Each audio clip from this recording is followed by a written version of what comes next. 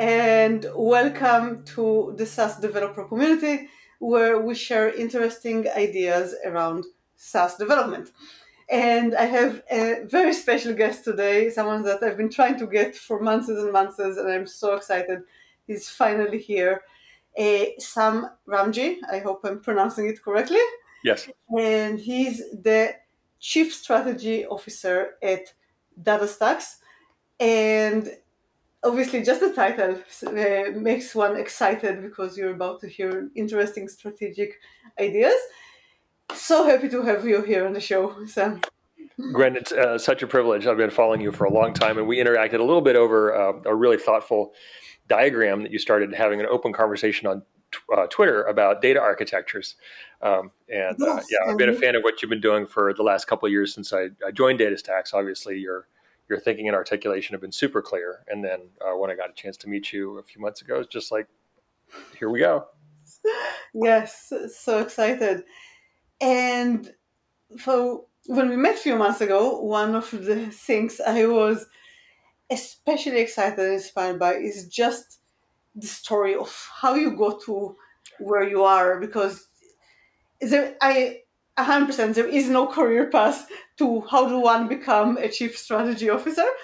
And your path was definitely just zigzaggy, exciting, full of really cool opportunities in very different kinds of companies. So I just wanted to share a bit how this went. Yeah, well, thank you. I just feel like the luckiest odd duck.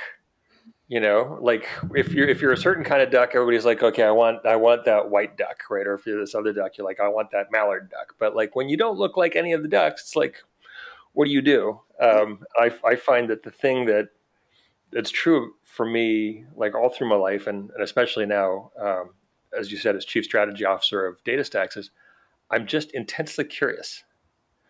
So tired my poor mother out by asking why so many times, despite the fact that we didn't have a lot of money. She bought me a dictionary because she wanted me to bought me an encyclopedia because she wanted me to get mostly the right answers to my why questions. So it's pretty funny. Like it's been like that ever since. So I just kind of keep asking why, and then I try to figure out like how. And then once I'm kind of satisfied with that, I find that my attention kind of naturally moves on to the next thing I'm curious about. So I got curious about how computers worked. So I started programming in high school, never thought about it as a job. I ended up being the unofficial TA for AP computer science, right? Just like in the 80s, right? So I'm 50. I went to high school. What was your computing language? Basic, actually. I learned to program when I was 9 years old in fourth grade on it was an 8 kilobyte PET computer, a Commodore PET. And it was Microsoft Basic by Bill Gates and Paul Allen. That's the first screen that you saw when it popped up. Here's the crazy thing: when I was 33, I actually got a chance to work for Bill Gates. And the day that I met him, I had an out of body experience. Like my brain stopped, my heart stopped, but I had practiced what I was going to say to him in the first minute 26 times just on the drive to work. My cognition departed. And I came back in and my mouth was still going in the practice that I had been doing. And he was paying attention. It looked like I hadn't dropped a beat, but like I definitely had an out-of-body experience. Yeah, I can see that. Bill Gates is definitely out there exciting. I was also kind of excited to talk to you. But please, do you remember the first program that you wrote that actually felt like, hey, it's doing a real thing? Oh, Not boy. Hello World. Yeah. Back in those days, you didn't really have media that you could share, right? So I did a lot of programming out of magazines, right? You'd get the monthly computer magazine, and then you'd type in the code, and you'd see how it worked, and then you'd make some changes and be like, well, maybe it's a fantasy game, and you want to change the characters or the creatures or whatever. So it was a lot of that. Your games, oh my god. The first program I wrote from scratch on purpose was actually in Lotus 123 for a company that I was working a summer job at in London. And they had 7 different international subsidiaries, and they needed to do monthly roll-ups of their financials. And nobody trusted the programs that had been written, and they didn't know how to automate spreadsheets. So I was like, hey, instead of like doing all this stuff manually, I could write you a program in the spreadsheets themselves that they're sending and have it just automatically compute. They're like, that's too crazy. I'm like, well, give me a shot. And so after a couple months, I was able to build the system. And it was an amazing teaching language. I wish that Lotus 123 hadn't been lost, because you can see in the spreadsheet, like, here's my code, and you could go and inspect the registers, right? You would store your variables and all your data in the sheet. So if the program broke, it broke at a moment where you could visually inspect the entire state of the program. So it wasn't until many years later that I was doing C++ on an in-circuit emulator, right, where you could see the assembly and the C++, and you had all the breakpoints, and you could see what was in memory, and you could create, you could do whatever you wanted. That I had such a good visual environment. So it was few and far between having my first great experience and then having my next great experience was like all of college between that. Nothing practical, really. Modern things like IPython notebooks can kind of replace this. Sure. Sure. Anyway, we diverted a bit after. Yeah. So, well, I'll just give you like a really short odd duck tour. Right. I've always been curious about thinking. So I ended up in cognitive science. So I studied artificial intelligence and neurobiology and a little bit of cognitive psychology and a little bit of philosophy of mind. And they put it together and called it a Bachelor of Science. I went to UC San Diego. And that was awesome. I got really curious about how do we help people think more. So I went into educational software. So I did, client-side programming, Windows, Macintosh. I worked at Broderbund. Probably the only thing that people would have heard of was the game Myst. I got to work on the sequel to Myst called Riven. So I was one of the 5 programmers on that. I believe I played that. Well, now it's on the iPhone, right? You can get it anywhere. All these old games are kind of, all good again. And that began a journey into distributed computing because I was doing this client-side stuff. But the client-side computers that we were, in the software that we were writing in 1995 wasn't particularly smart. So I ended up at a range of different companies, from Fair Isaac doing decision scoring software, distributed systems there, to ultimately Ophoto, where I was director of engineering. And for those people who don't know Ophoto, in 2001, it was a lot like Instagram, but 10 years earlier and worth $950 million less. So we sold it to Kodak, I think, in May of 2001 for like $60 million, which is about what the funding was. So that was the .com bust. And then we're all like, all right, what do we do next? And I ended up at BEA Systems doing my first non-engineering job. And this is kind of the first big leap I took, because all through my engineering career was like, how do I write code? How do I design the code? How do I write bug-free code? How do I work with other people in the team so that we can build these pieces better, faster together? Right. And so I started doing project leadership. And then I was like, there's a lot of really bad managers in the world. And I was young enough to be cocky enough to think I could be a good manager. So I was like, okay, how do you do this? And so I applied this sort of coding mindset to how do I get really good at management? I got into lean thinking by Womack and Jones and a bunch of those kinds of, techniques and systems in the late 90s. And brought them into engineering management. It was awesome. But ultimately, why was the company that we did such great work at Ophoto, why was it sold for $60 million and not $400 million?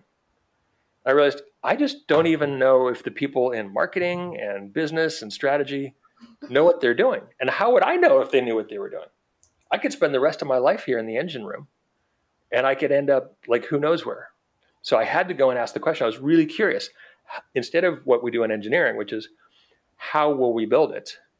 I was like, I need to go figure out, how do you ask the questions of what should we build and why should we build it? And so that began kind of the next journey through BEA. And how do you get anyone to even use it?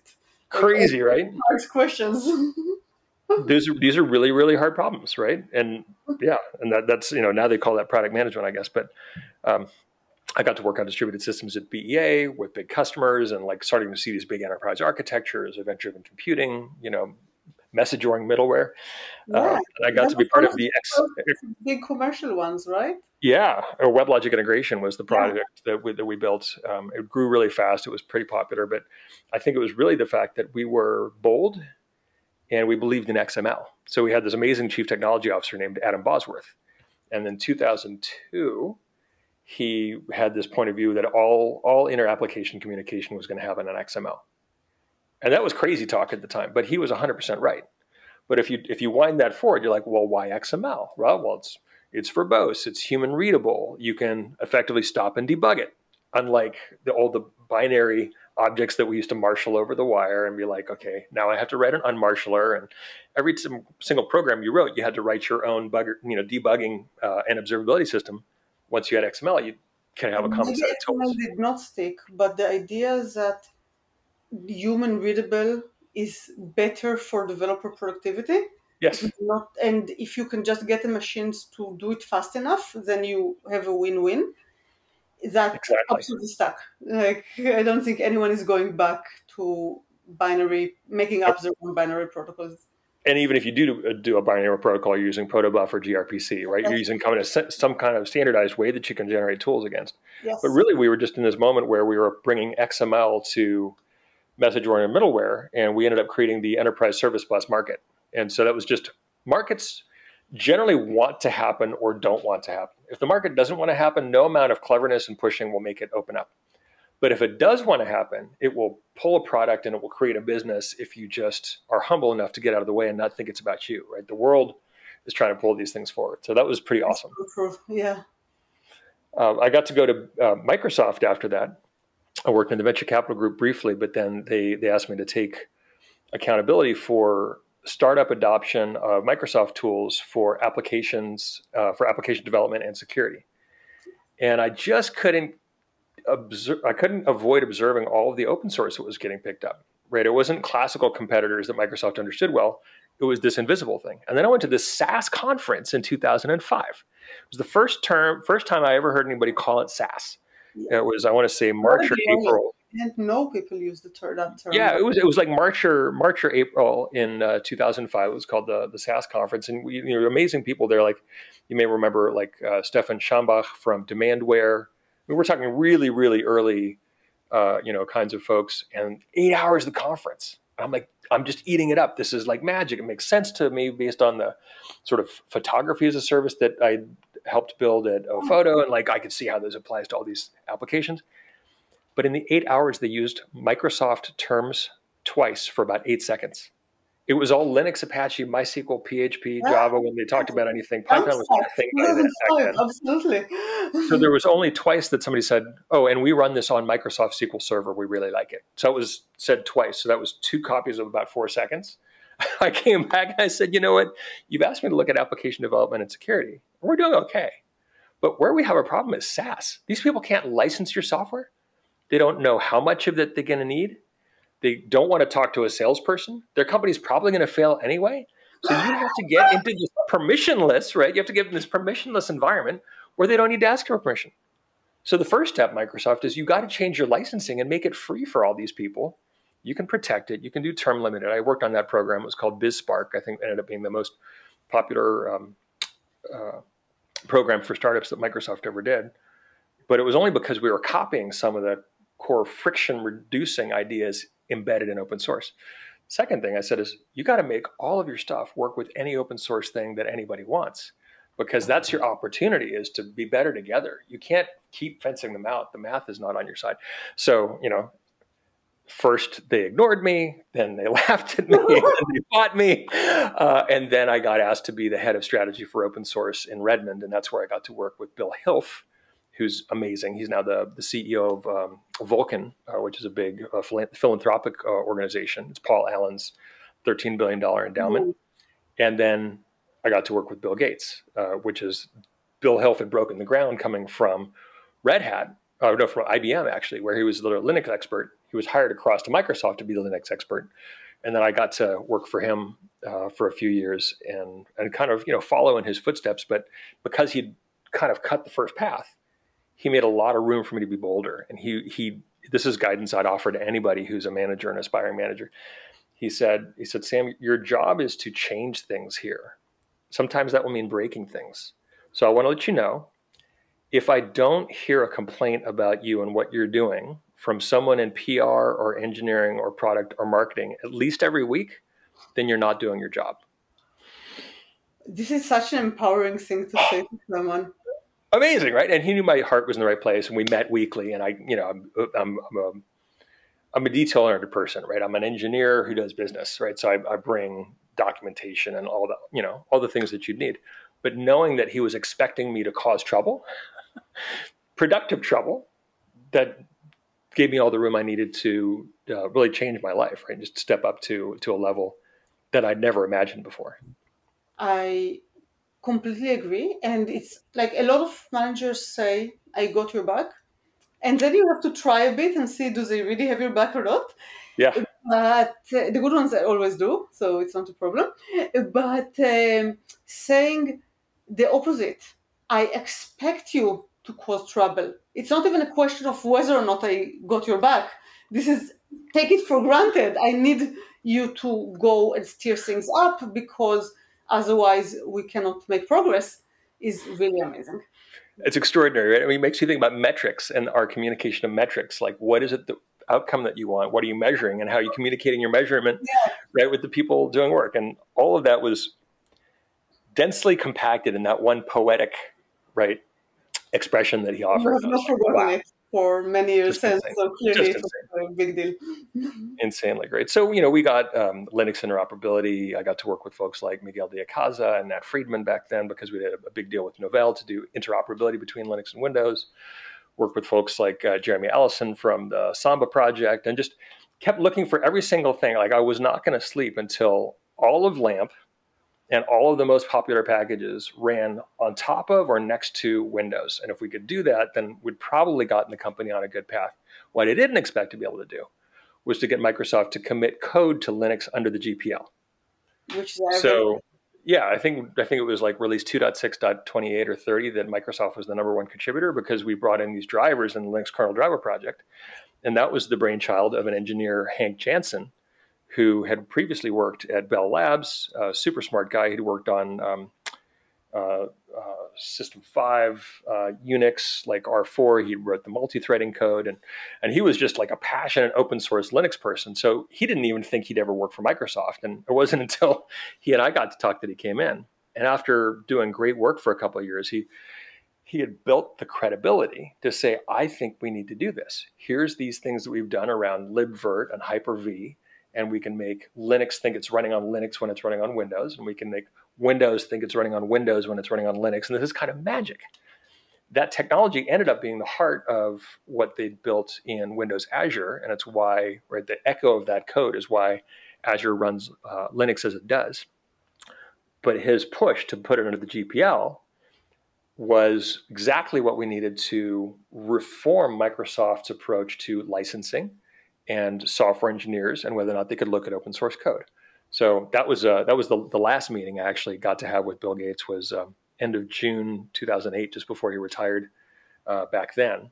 And he was helping lead us through this reforming process because he knew the power of open source. They didn't let him do much about it. So he very, very thoughtfully used Bill Hilf's team and my team to change the company. And so we were able to change those rules. And now you look at where Microsoft is today, many, many people have done a ton of work since then, right? And it's bigger than anything we ever could have made. But I know the infrastructural moves that we had to do and what people believe to be true, how they measured success, how this connected with what developers valued, and the sticky part, how to deal with the licensing and the intellectual property and to not get Microsoft into trouble and to be a good citizen. So interesting times.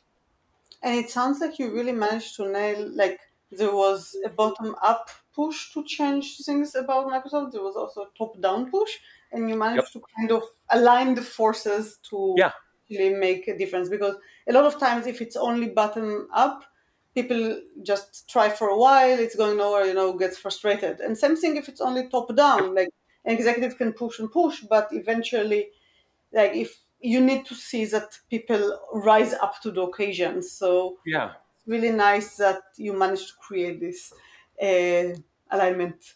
And it was amazing. As you say, I was not the first bottom-up person to care about it and think it was a good idea.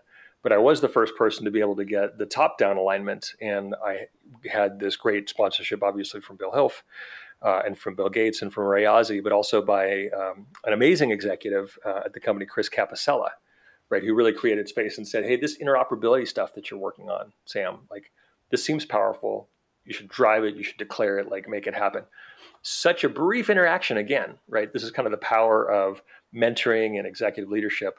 He didn't tell me a lot of stuff, but he said it with his whole body, and I believed that I could do it. And so the team came together and we did it, right? So absolutely. It was that connection between top down and bottom up to move the company's metrics, change, how we scored things, and that it enabled us to change the behavior of 55,000 people in the field. Crazy. Crazy, right? So after Microsoft, you went to Apigee, or were there things I in did. between? That was my second time working for Chet Kapoor. At the time, right? Like Apigee, It was it, right? Yeah. So it's a funny story. So I'm working for the same manager again, right? So my CEO, Chet Kapoor, I first met in 2002 when I worked at BEA. We built the WebLogic integration business together along with others. Then I kept trying to get him to come to Microsoft because I thought he was so amazing. I was like, hey, we're trying to make this open source stuff work and win the web and all these opportunities to get things right. He's like, yeah, I'm kind of working on this thing called Sanoa. And good old XML, Sanoa was an XML router.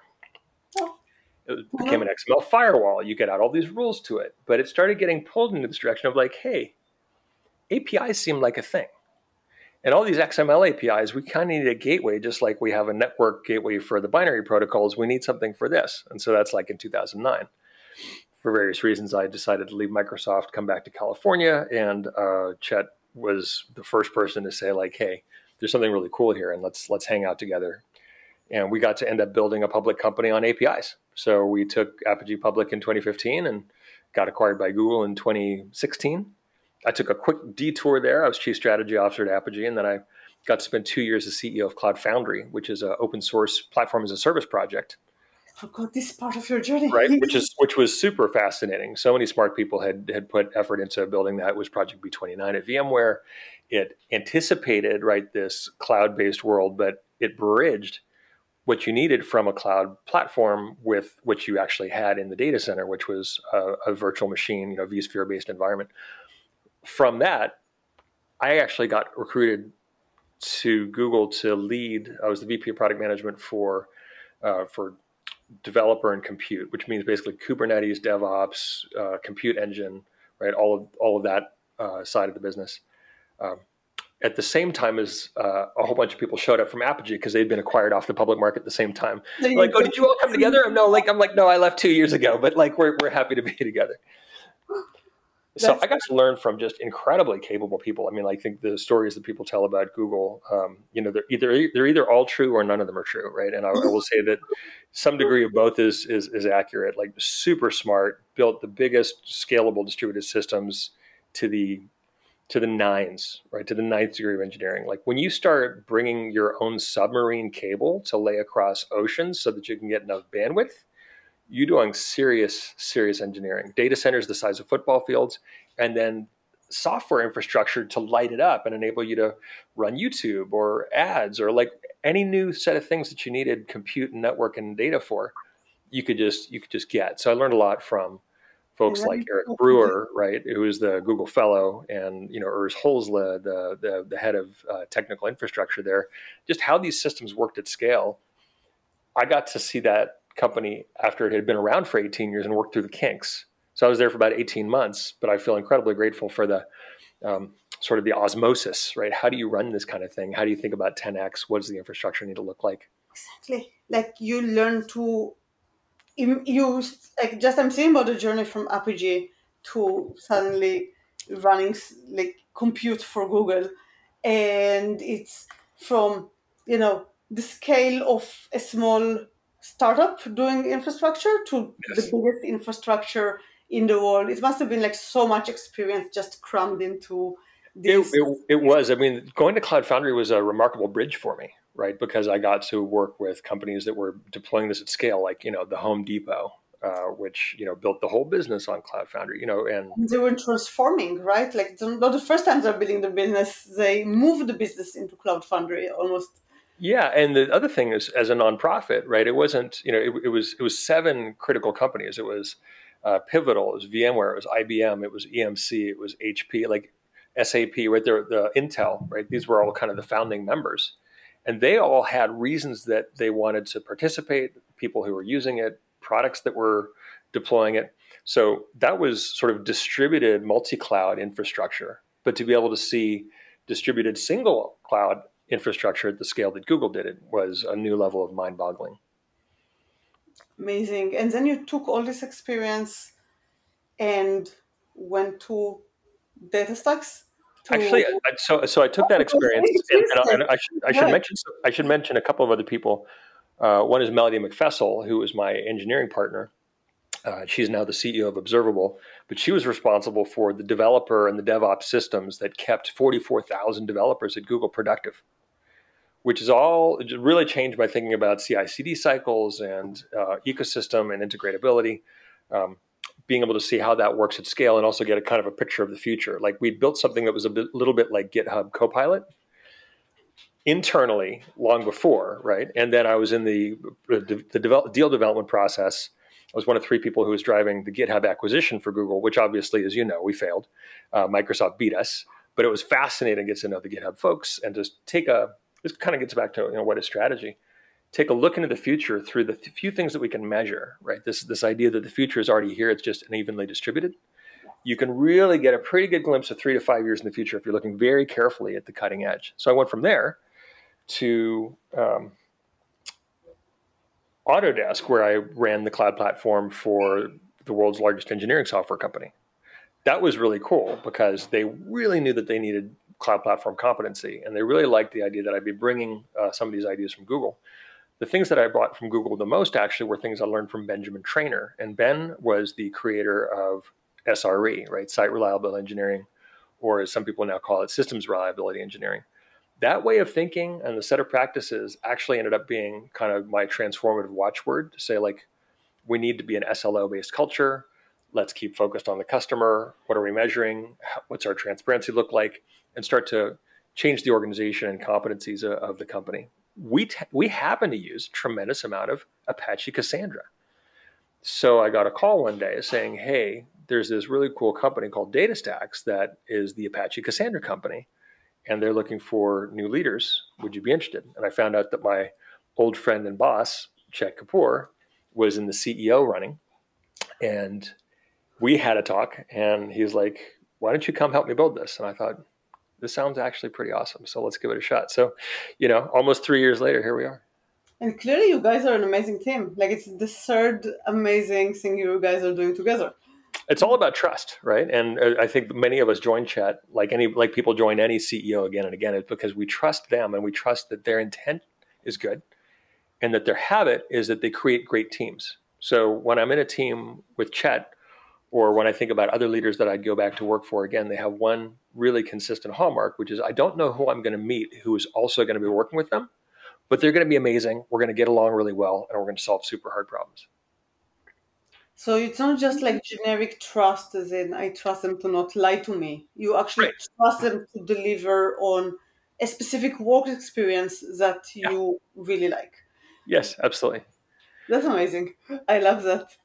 Yeah, So, and so as an odd duck, I've ended up wandering from computer science to cognitive science to AI to distributed systems, from engineering to product management, but it all kind of makes sense to me. big companies, XMLs, APIs, now maybe newer binary protocol, like a lot Right. of, I've heard a lot of protocols all over, uh, into the business, into the teams, in like Yeah, that's right. it's really a good, it almost sounds like you're an odd duck with a strategy perspective, and it's just that there's not that many people with a strategy perspective. Yeah, I think it's a set of really simple questions and a big curiosity of like, how do we think together?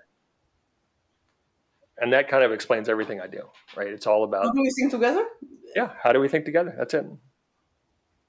I'm failing to see the connection. You have to break it So, down to me. so it's distributed cognition, right? So if we build one system, we might interact with that system. But ideally, like in a database or in a cloud system, we're interacting with that system together on purpose.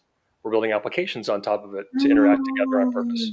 We might not even see each other every day, but the system is offering us messages that represent some kind of collective distributed cognition. So how are the ways that we do that, which all goes all the way from bootstrapping trust, how do we trust each other and the system, to like what is it actually telling us to do, and are we acting in a way that gets the outcomes that we want? So you can kind of wind that infinitely deep, right? Yes, I was just thinking like it's also like when you design an API, you are trying to send a message to everyone who will use the API around Yes. things that are good or bad in your perspective to do. Even That was the inspiration, right? It's like, so what if a big company like Walgreens or Home Depot offers an API? All of a sudden, that entire company just becomes a node in your cognitive network. Yes. And now I don't have to know how to distribute pharmaceuticals, right? I can simply make an API call, and all of their competency is now available as a service. But even more so, it's a programmable service. And so one of the best things I've ever heard said was by John Musser in the late 2000s, where he said it's not just the web, it's the programmable web. I think it might have been a Tim O'Reilly quote first, but then he created the programmable and web organization. How soon amazing stuff, right? And the curve between the innovator, the adoption curve. Not every company is part of the programmable web yet. Right. We know there are going to be. Right. Eventually, everyone is going to be that. There will not be a single business who is not API first. Because the ones that aren't won't be businesses anymore. Yeah, because there is this die-off effect of the evolutionary pressure. Yeah, and those API, by being API first, companies on Shopify can successfully compete with stores on Amazon, with people who sell indirectly to Walmart, because they suddenly are open to this huge distribution network. If I go to do a gift basket for my employees, for example, or for my customers, I'm not going to go to Walgreens anymore, right? I'm going to look for a service that builds those.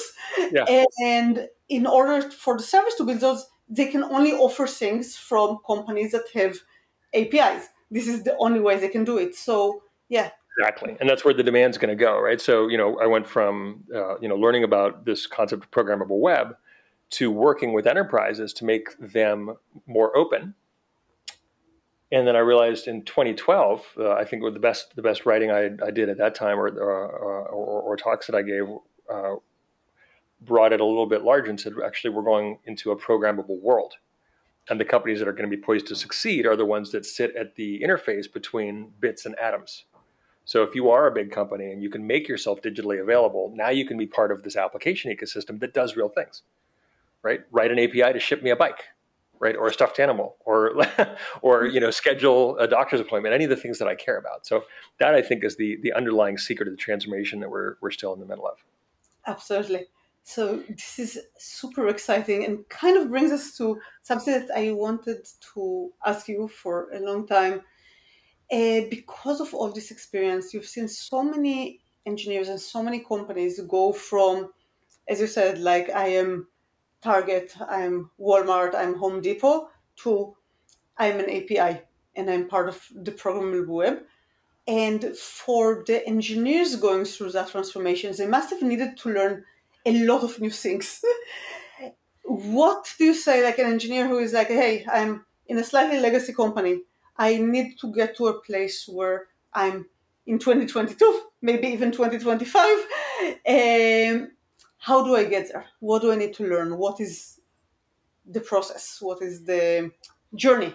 Is the word I was after. Yeah, I think there's three really big things, right? And they kind of follow each other, right? The first is outside in thinking, right? Often as engineers, we are trained and managed to sit within a boundary and either get deeper and deeper in it or to know more and more about the internals of the system and how it connects.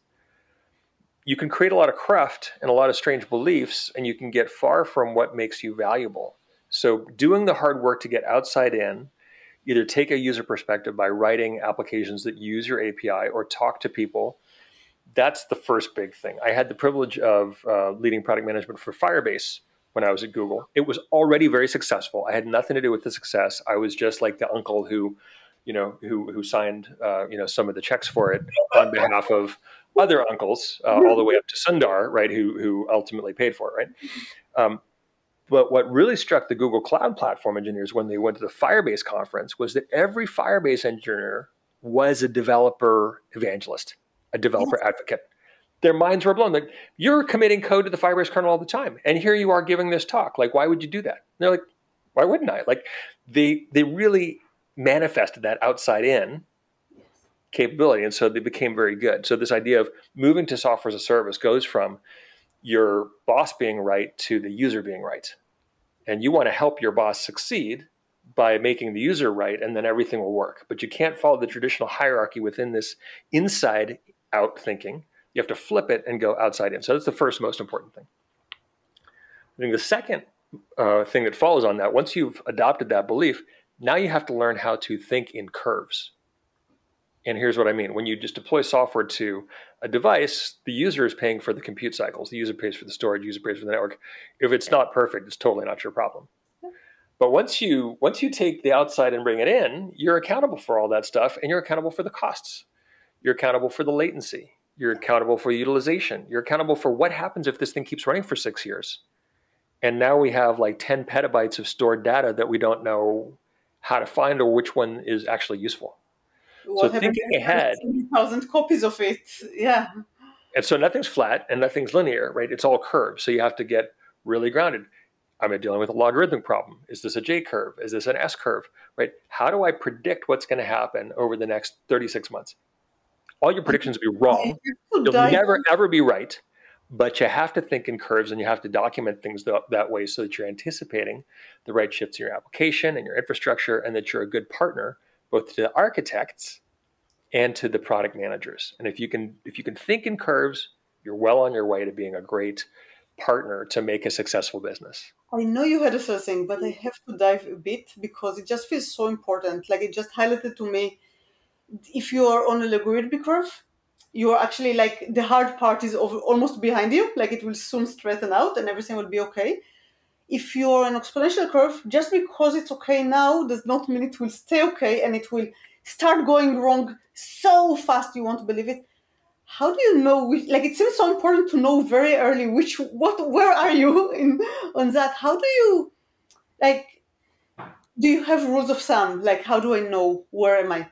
Yeah, I mean, I think you have to model your expectations, right? You can build models, right? But ideally, a product manager has gotten accountability. Now, that in a big company, that might be a general manager, right? They might just be the founder of your very small company, right? But somebody is doing the job of product management or product ownership, and they have a goal because we're all getting paid here. And so in order for the paychecks to keep coming, the promises have to be consistent, right? So somebody thinks that this thing is valuable, and somebody's saying, hey, this is a $10 million revenue business this year, needs to be 30 next year and 100 the year after that. Okay, that's a curve.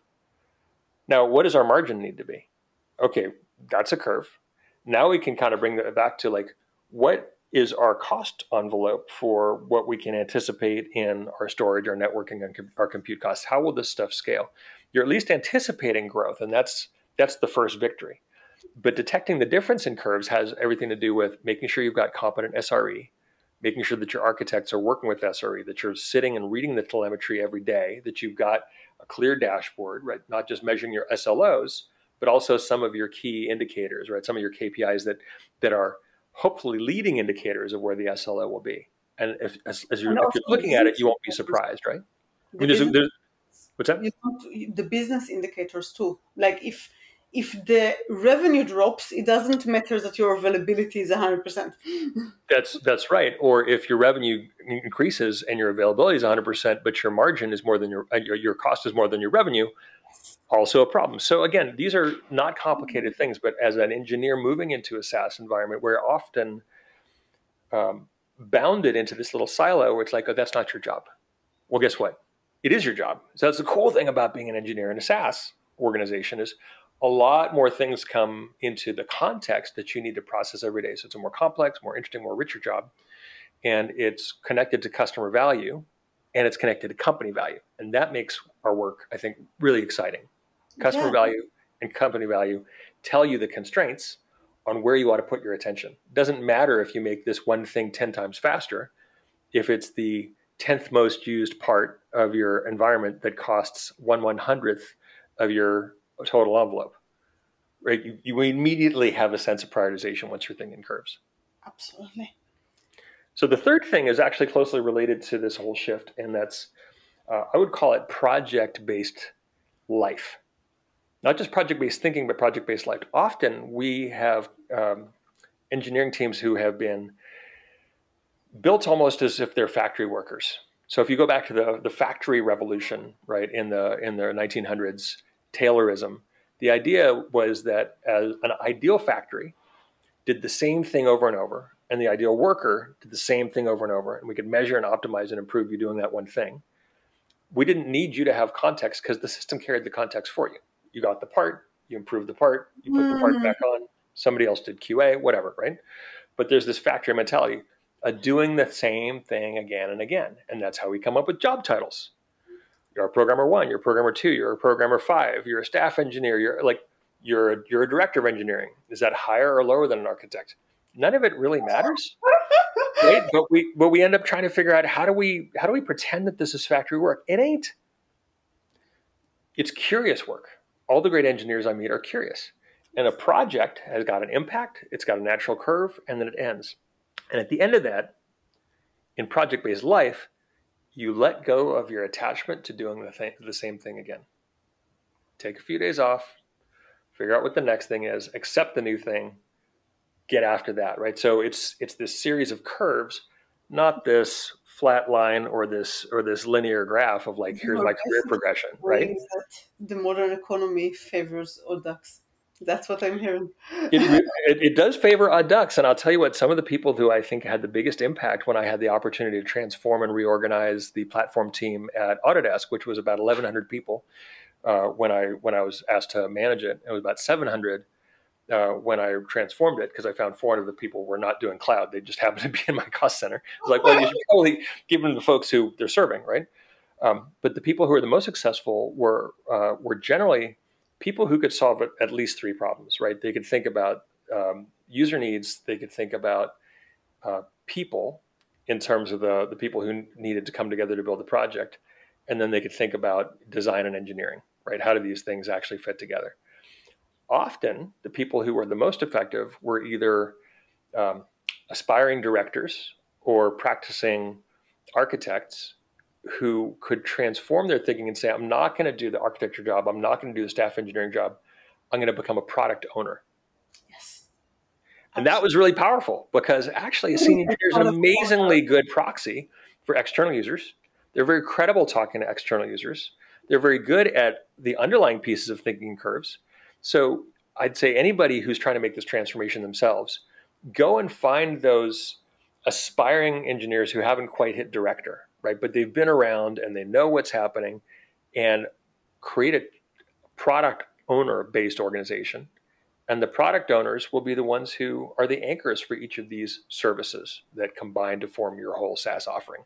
But that's real power, right? When they have that intimacy and that drive, and they're curious. Those odd ducks are asking bigger questions. They're not like, look at how fast my code is. They're like, why are we building this? Yes. Those are my people. And in an API economy, the product is technical because it's an API. The user Exactly right. may be technical, they may be only slightly technical, and there is a lot of in Stripe, they give you the copy-paste stuff in case you are not that deeply technical. They make it easy on you. But having a technical person think about the entire experience from the user all the way to the bits on disk, yes, means that you don't lose fidelity in the way. And a lot of products are bad because somewhere between this is the user experience, somewhere between the user, the product manager, and the engineer, a lot of bits got lost.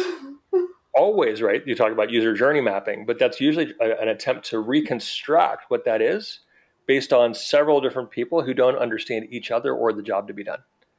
Yeah. One of the most amazing odd ducks, I love this person, at Autodesk, sent me an unsolicited critique of all of our APIs and the user experience, bringing them together.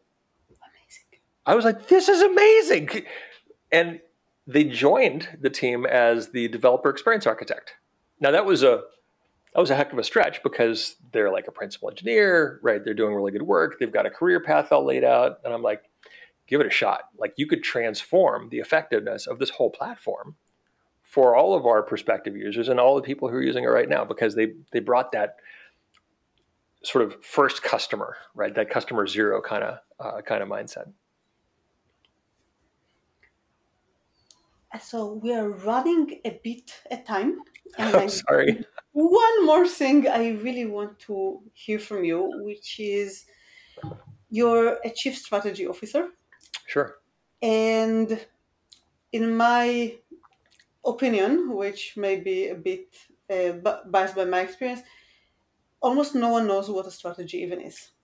And Yes. if we don't know what a strategy is and what it looks like, and we don't even know what it does and why is it important, then the natural question would be, and don't take it the wrong way, please, but what in the world do you do all day, and why do they pay you for it? An amazing question. I think the title in general is pretty idiosyncratic, right? It changes by company. Product management is idiosyncratic, but strategy even more so. And I do find that there are anti-patterns, right, where people hear the strategy and they think it's marketing. Yeah. And if you hear the strategy and it sounds like marketing, then it's not strategy. Um, so what is strategy? Strategy is the practice of creating a shared cognitive framework that lets all of us act faster together so we can make decisions that are fast, roughly right, and consistent with each other. That way, as one big group, we can move as one big group rather than as one big group, we can have kind of Brownian motion. And I think there's really three parts to the job. The first is you have to predict the future. We talked a little bit about that before. There is a mechanistic way that you can predict the future in a bounded context by analyzing what's at the leading edge of practice, what's before the leading edge of practice, how quick is it changing, how many people are doing it. It all comes down to your audience. A lot of people talk about total addressable market. I do not start strategy there. I start with total addressable audience. Is it 1 million people that are going to do this differently? Is it 100,000? Is it 10 million? Okay, all of those have different diffusion rates, right? Because you end up with path dependencies and right. So start with predicting the future. It's got to be far enough out that you can make yourself change to hit it, but it's got to be close enough in that you can actually take action on it. So I tend to think 3 to 5 years is roughly right for predicting the future. You can say vaguer things 10 years out, but they're less valuable. After predicting the future, the second thing that you have to do is tell a story. Because the future is really big, right? We're dealing with a thermodynamic equation that takes every available atom in the universe to compute the next state. And that's complicated. There's a lot of stuff going on. So a story is a framework, ideally a cognitive frame, that narrows the field of care and brings it alive. Okay, so there's the future. So what? Why should I care about it? Yeah. A good story brings all of that stuff and makes it really relevant and available for people in a way that feels real today and gives them the opportunity to make a satisfying life for themselves by making choices that accelerate that future. If I do this, well, I get that. Just being awake enough to ask the question gives you agency. So But if we're actionable. The story has to be actionable and it has to be vivid, right? So there's a great quote from Saint-Paul d'Exupéry.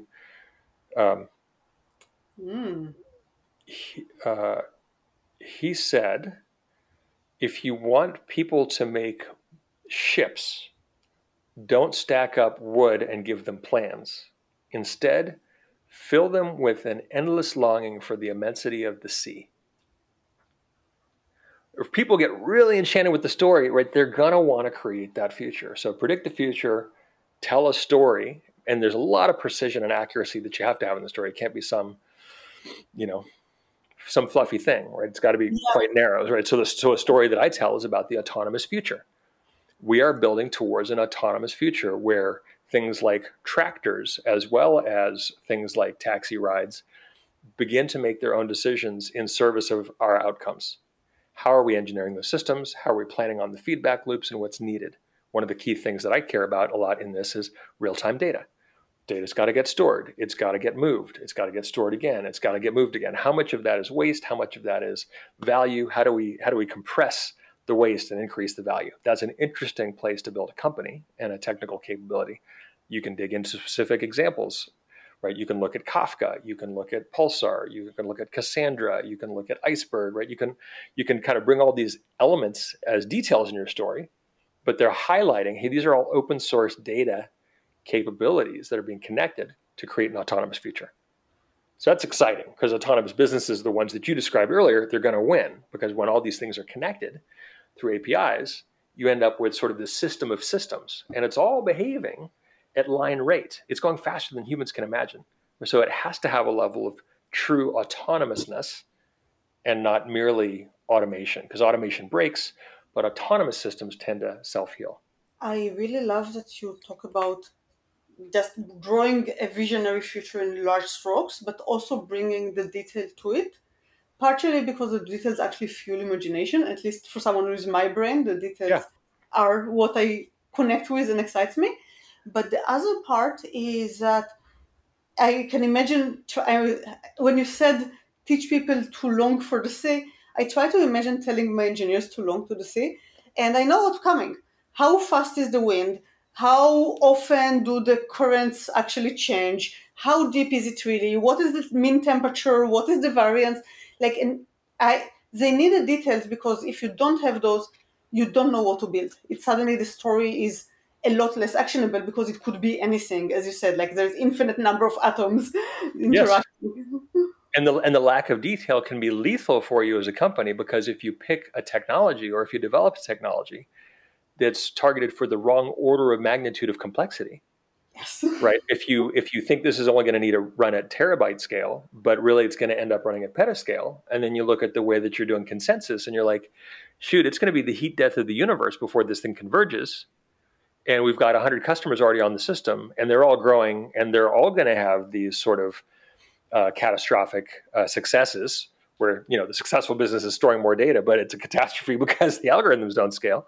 Like you absolutely do need to be in the details. I mean, look at the transition from Apache Hadoop, right, to Apache Spark, right? That ended up being an algorithmic complexity distinction that helped one thing win when you got to that success criteria where you're storing lots more data and have a lot more users trying to ask questions. So this is life and death, right? Getting the right story with the technical depth as well as the heart and the mind that inspires. You got to get that right. And the big part of the story, if you look at Spark, they saw that S3 is going to be ubiquitous, and it Yes. let them make the bet on it and Yes. not invest a lot in HDFS, which turned out to be on the down curve. And I Yes. think like being able to say, okay, how do you know that S3 is the future? Because it has APIs, because it's serverless, because it infinitely scales, because it abstracts away 100% of all the complexity in the world, Mm-hmm. essentially, because it integrates with tons and tons of other things. Every security protocol you can possibly imagine. It's not just Kerberos. Like those things matter. And that goes back to thinking in curves. You can use curves to predict the future, right? So if you take some of the lessons that Bill Gates taught Microsoft, right? If you think about curves on a 10-year scale, you can make a bet on the right architecture, right? He bet against HP's Itanium and in favor of x86 because he looked at the raw number of x86 chips that were going to go into the market, and there was no way that Itanium was going to be able to retain its superiority for more than a couple of years. Fear, it's the heart of hope, it's the heart of kindness, is to make sure that people can make decisions that tend to get them where they want to be, right? Not every decision is perfect, not every life is perfect, but if we can give people agency, then they can make better decisions because the strategy is better founded. We've predicted the future with good math and curves. We have told a story that makes even these very complex truths much more accessible. And the third piece of strategy is turning them into decision frameworks, making sure the decisions can be clearly cascaded so that each person or group that's competent to make a given decision, no decision's perfect, but make sure that you're pushing to the maximum degree possible a simple story into a rich framework where people make decisions fast at scale. And those decisions are to do something and to not do something else. The opposite of strategy is something I've experienced from some executives and teams I've worked for, where on Monday the strategy is A, Monday night the strategy is B, Tuesday morning the strategy is C, and Tuesday afternoon, why haven't you done A, B, and C yet? And often it's a misunderstanding of the fundamental topology of how the code works, about how fast we can get anything done. And you really do have to pick A or B or C. You cannot do all of them and call it a strategy. And often that's a failure. So you have to make decisions. You have to make as many decisions as you can at a high level, because that's kindness. You don't want everybody boiling the ocean and refiguring out all this stuff. And then you want to push everything as far to the edge as possible. So to me, strategy and being the chief strategy officer is you have to be a master of the medium you're in, right? You wouldn't trust a painter who didn't know how oil dried, right? You really have to spend a lot of time being curious about how these things actually work. Based on that, you can predict the future. Based on that, you can tell a story. And based on that, you can provide a decision framework. If you've got that, you're probably going to be in pretty good shape. And it sounds like you're really connecting the top level thinking at the company level, because you are an executive, with a lot of the bottom up drive that people in the company has. So you can really, once the strategy really utilizes this drive, that's kind of where magic really happens. And and it's got to be based on curiosity, right? Like it's, the core strategies, it's got to be science. It can't be politics. Everything has to be testable. The decisions have to be testable. They have to be iteratable. You have to be able to roll it back. So once you've got it working, you've got it working because you've asked a lot of questions. And as it continues to work and the world changes and technology changes, you keep asking questions and you encourage everybody to ask questions. And that converges faster than anybody would expect if you create permission for everybody to ask, well, why is this way?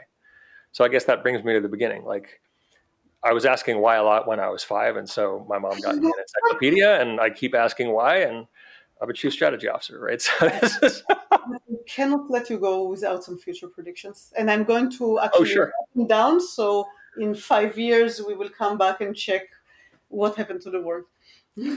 So I'll offer this as quickly as I can. So I think predicting the future starts with where we are today, right? So we've just finished the 3rd season of a podcast that I get to host called Open Source Data.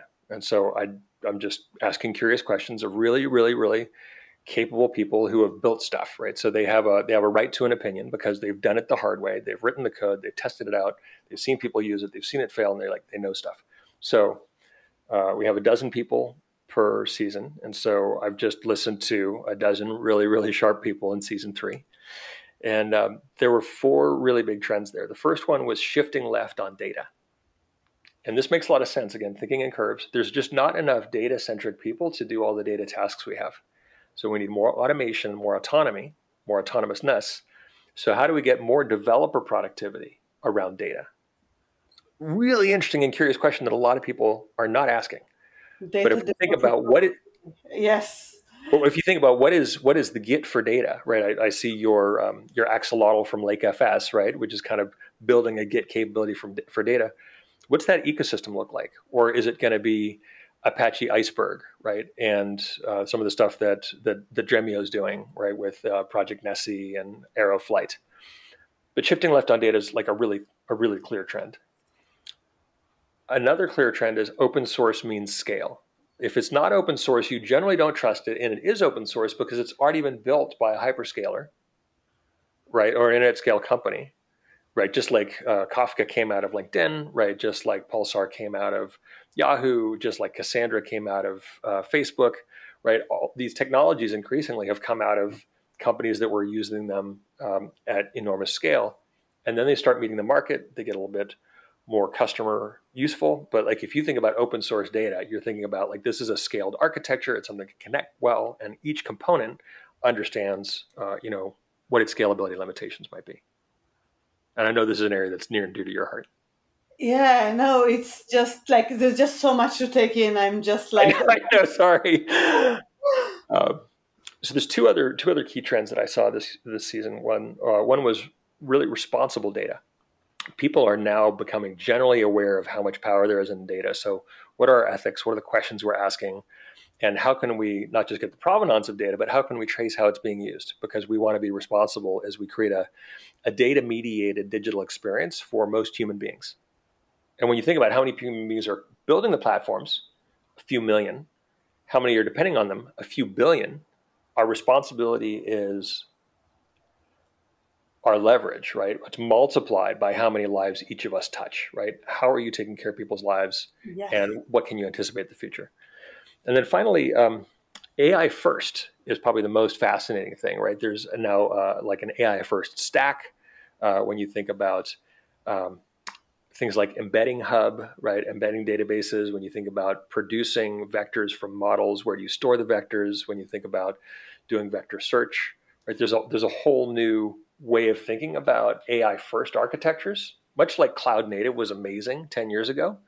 AI first is kind of that new And you amazing. feel like this is a thing that is kind of doable now, like because we've been talking about AI forever. I mean, literally forever, like probably since the 50s. But then, like I don't know, since 2010, like the rise of big data and everyone bigger questions, everything is AI. But it it was very successful if you look Facebook, Google, all those. But like normal companies did not quite manage to get there. And like normal Right. companies, I mean anything from JP Morgan Chase to maybe a small startup that is, just as an example, trying to do a control plane for SaaS. So Exactly. do you think now the technology is there that I can actually use it? It will not be like a huge waste of effort with a lot of premature stuff for, because I am not an expert. Yeah. I didn't hire any experts. Is it okay for normal people to dabble with AI tooling? Are they ready for us? Yeah, I think for sure, and I think it's also still early, right? So I mentioned I Yes. got my degree in AI and neuroscience in 1994, right? So that was the second AI winter that I graduated into. So we've talked about AI for a long time, but we talked about technical path dependencies before, right? So S3 was something that you mentioned. The fact that we can now start to standardize on S3 is pretty powerful, and I'll talk about that in terms of the three trends I see coming. But I do think that if you want to play around with something like SageMaker or Mm, Snowflake's AI stuff, right, or Microsoft's AI stuff, it's kind of all in one. It's not exactly a toy, but it is a monolith. So that simplifies complexity, but it means that you can't do as much. Great first user experience, probably not the best expert user experience. So I do think that's safe. Um, a lot of AI technologies are still in rapid evolution. If you talk to anybody who's in the environment, whether they're doing something operational like Kubeflow, or whether they're doing something like feature stores, or like Featureform or Tecton, right?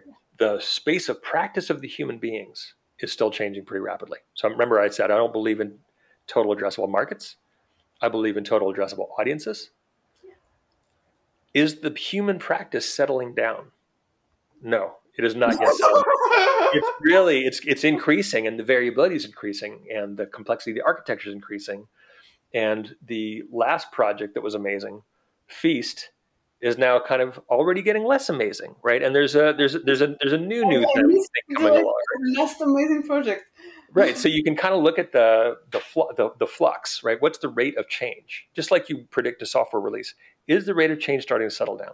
Not Mm, yet. When it starts to settle down, I would give you a different answer. So that takes me to my three trends that I'd offer for the next 5 years. The first is practices that bring ML ops and DevOps together will be dominant. Those are the most important things, they're the most value creating, and they're the most broken right now because we do these very, very fast application cycles.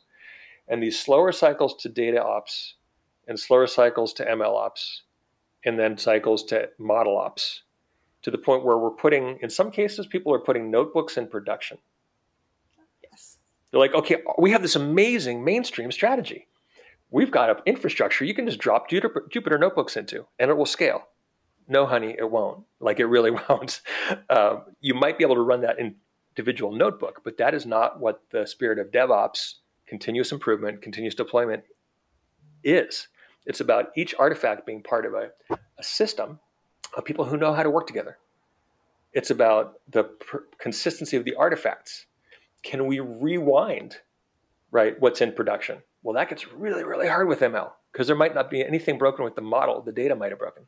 So being able to get this cycle all the way back into DevOps and make a really short iteration cycle from new idea, new app, new experience, new model iteration, new data. That's kind of absolutely got to get nailed. Some companies are doing it amazingly well, and those companies are growing at a ridiculous rate. So that will be the dominant pattern, I think, 5 years from now. Yes. That was one. You said there's three. So the second thing is an open standard for data access. You talked about S3, and I think that is amazing, right? So I had the privilege of working with the Kubernetes team when I was at Google. And that thing has just taken over the industry at a rate that none of us expected. That was the ability to start separating and moving compute around. Yes. And then you look at what Snowflake has done, which is genius, and they describe it very simply. They say we've separated compute from storage. Oh, that's great, because every hard problem in computer science can be solved by delayering. So separating compute from storage is amazing. So for compute, we've got Kubernetes. For storage, we've got S3, right? We started to simplify and say, well, object storage is kind of the thing, right? Is that going to be Minio? Is it going to be something that EMC comes up with? Like, what's going to lead that market? I think none of us knows. But some of the affordances of that storage will be essential, both for things like, LakeFS or Dremio, right? The ability to, or Databricks' Delta Lake, the ability to do versioning of different sizes of artifacts gives you the ability to do rewinding, right? That's the only reason you version, right? Is so that you can play well with each other in a bigger group. But one of the biggest problems we have is we have a tremendous amount of waste, right? If you think about the architecture diagram that you offered earlier this year, I see a lot of data moving around and being read and moved and written and read and moved and written and read and moved and written. It's like, oh my God. When you look at the capability of the company's being built on this, we're going to be using more and more electricity to move data around than we do on vehicles. Yeah. Is it? So how do we collapse that complexity, right? An open standard for data access might look like something like Apache Arrow or Arrow Flight. Some way to say we've got self-describing data that assumes that it's sitting on an S3 style bucket, that the S3 API becomes the standard, and that we can quickly either read it in place with a zero copy query, or we can move it in a memory format on the wire that can go into your compute environment very quickly without you having to sort of recatalog, reindex everything. So you have to look again a few years ahead on the curves. It starts to look like you have to have an open standard for data access that looks somewhere like Kaitai and S3 and Arrow or something like that. It's not just the standard for the data querying, which you're right, like where they find the data needs standardizing, and the formatting of the data and the memory format and all those absolutely need the standardizing. I think also permission models on data need Absolutely. If I go to S3, I have one set of permission model, courtesy of IAM. If I go to Snowflake, it's SQL. I know how to do grants. If I go to DataStax and I want to share my columns, I have no clue how to share them. I'm sure. Yeah. I hope you didn't invent something yourself, but you probably did. No, there's stuff that's native to Cassandra, but you're exactly right. If we're talking about open standards for data access, it has to also watch who should have access and who did access. The being able to audit it. Part is really important. Like the access controls part is part of it. The authentication, like there is, I think 2-3 big standards in the world for how to authenticate the stuff. Databases currently support neither. Can we try to get aligned between APIs and data access? Like this is still, like I can see what you're saying. Like it feels like the early days of how do we bring all this data together. And in the middle, there's waste, right? So if you can solve this, you can imagine how fast companies and organizations, governments, whatever, teams could move. But if you can stop copying it all the time, and you can get immediate access to the written data, one of the interesting things that we found is you can write a production database on S3. No way. Because production databases really run in memory. And so when you think about the compaction step, you can quickly and in parallel compact to S3, and then you can give that access to analytics. So you can have kind of a real-time analytics path where you're not waiting for copies of copies of copies, but you could point analytical systems models at the just written data. That starts to get like really powerful and really interesting. But also those people who are building the models, they can't be asking for permission all the time. Like you go to a microservices team, you go, I know you have the data for all of our customer logins and what system they accessed. I need that so I can figure out where we're having the most trouble or where we can create a new product. Yeah, permission flows are a big deal now because you don't want to give everyone all the access to all the data, right? It's huge privacy concerns, huge moral hazard. Like this is like your company will not, like your engineers will not even be able to trade their stock because everyone has the access to all the company information. So you do need Except, controls, but you don't want it to be slow. It has to be exactly. autonomous. I completely agree. So not only will they be in trouble, but they hope to be able to get the chance to be in trouble. It's more likely that your request for data will be like, oh, we need to modify the API. Oh, it's just an internal data science team. We'll put it on the backlog. That's a problem. And then you get it in 6 months? Yeah, that's a big problem. One of the things that Vint Cerf talked about, he's a Google fellow now, and of course one of the co-inventors of TCP/IP along with Bob Kahn. He talked about permissionless innovation. So I think about this a lot in terms of the power of standards. When I say open standard for data access, really enabling permissionless innovation across a given company by interested parties who have the business's interest at heart. They should be able to get at it quickly. And then we also need an environment with automated guardrails that can say, hey, this looks like anomalous access, but it should happen a bit after the fact, right? Because you want people to go in and innovate. Not So necessarily. Like if you're in Europe, you have so many regulations. Your marketing people should never be able to look at anyone's personal information. Right. Never ever. Your support people are allowed to do it.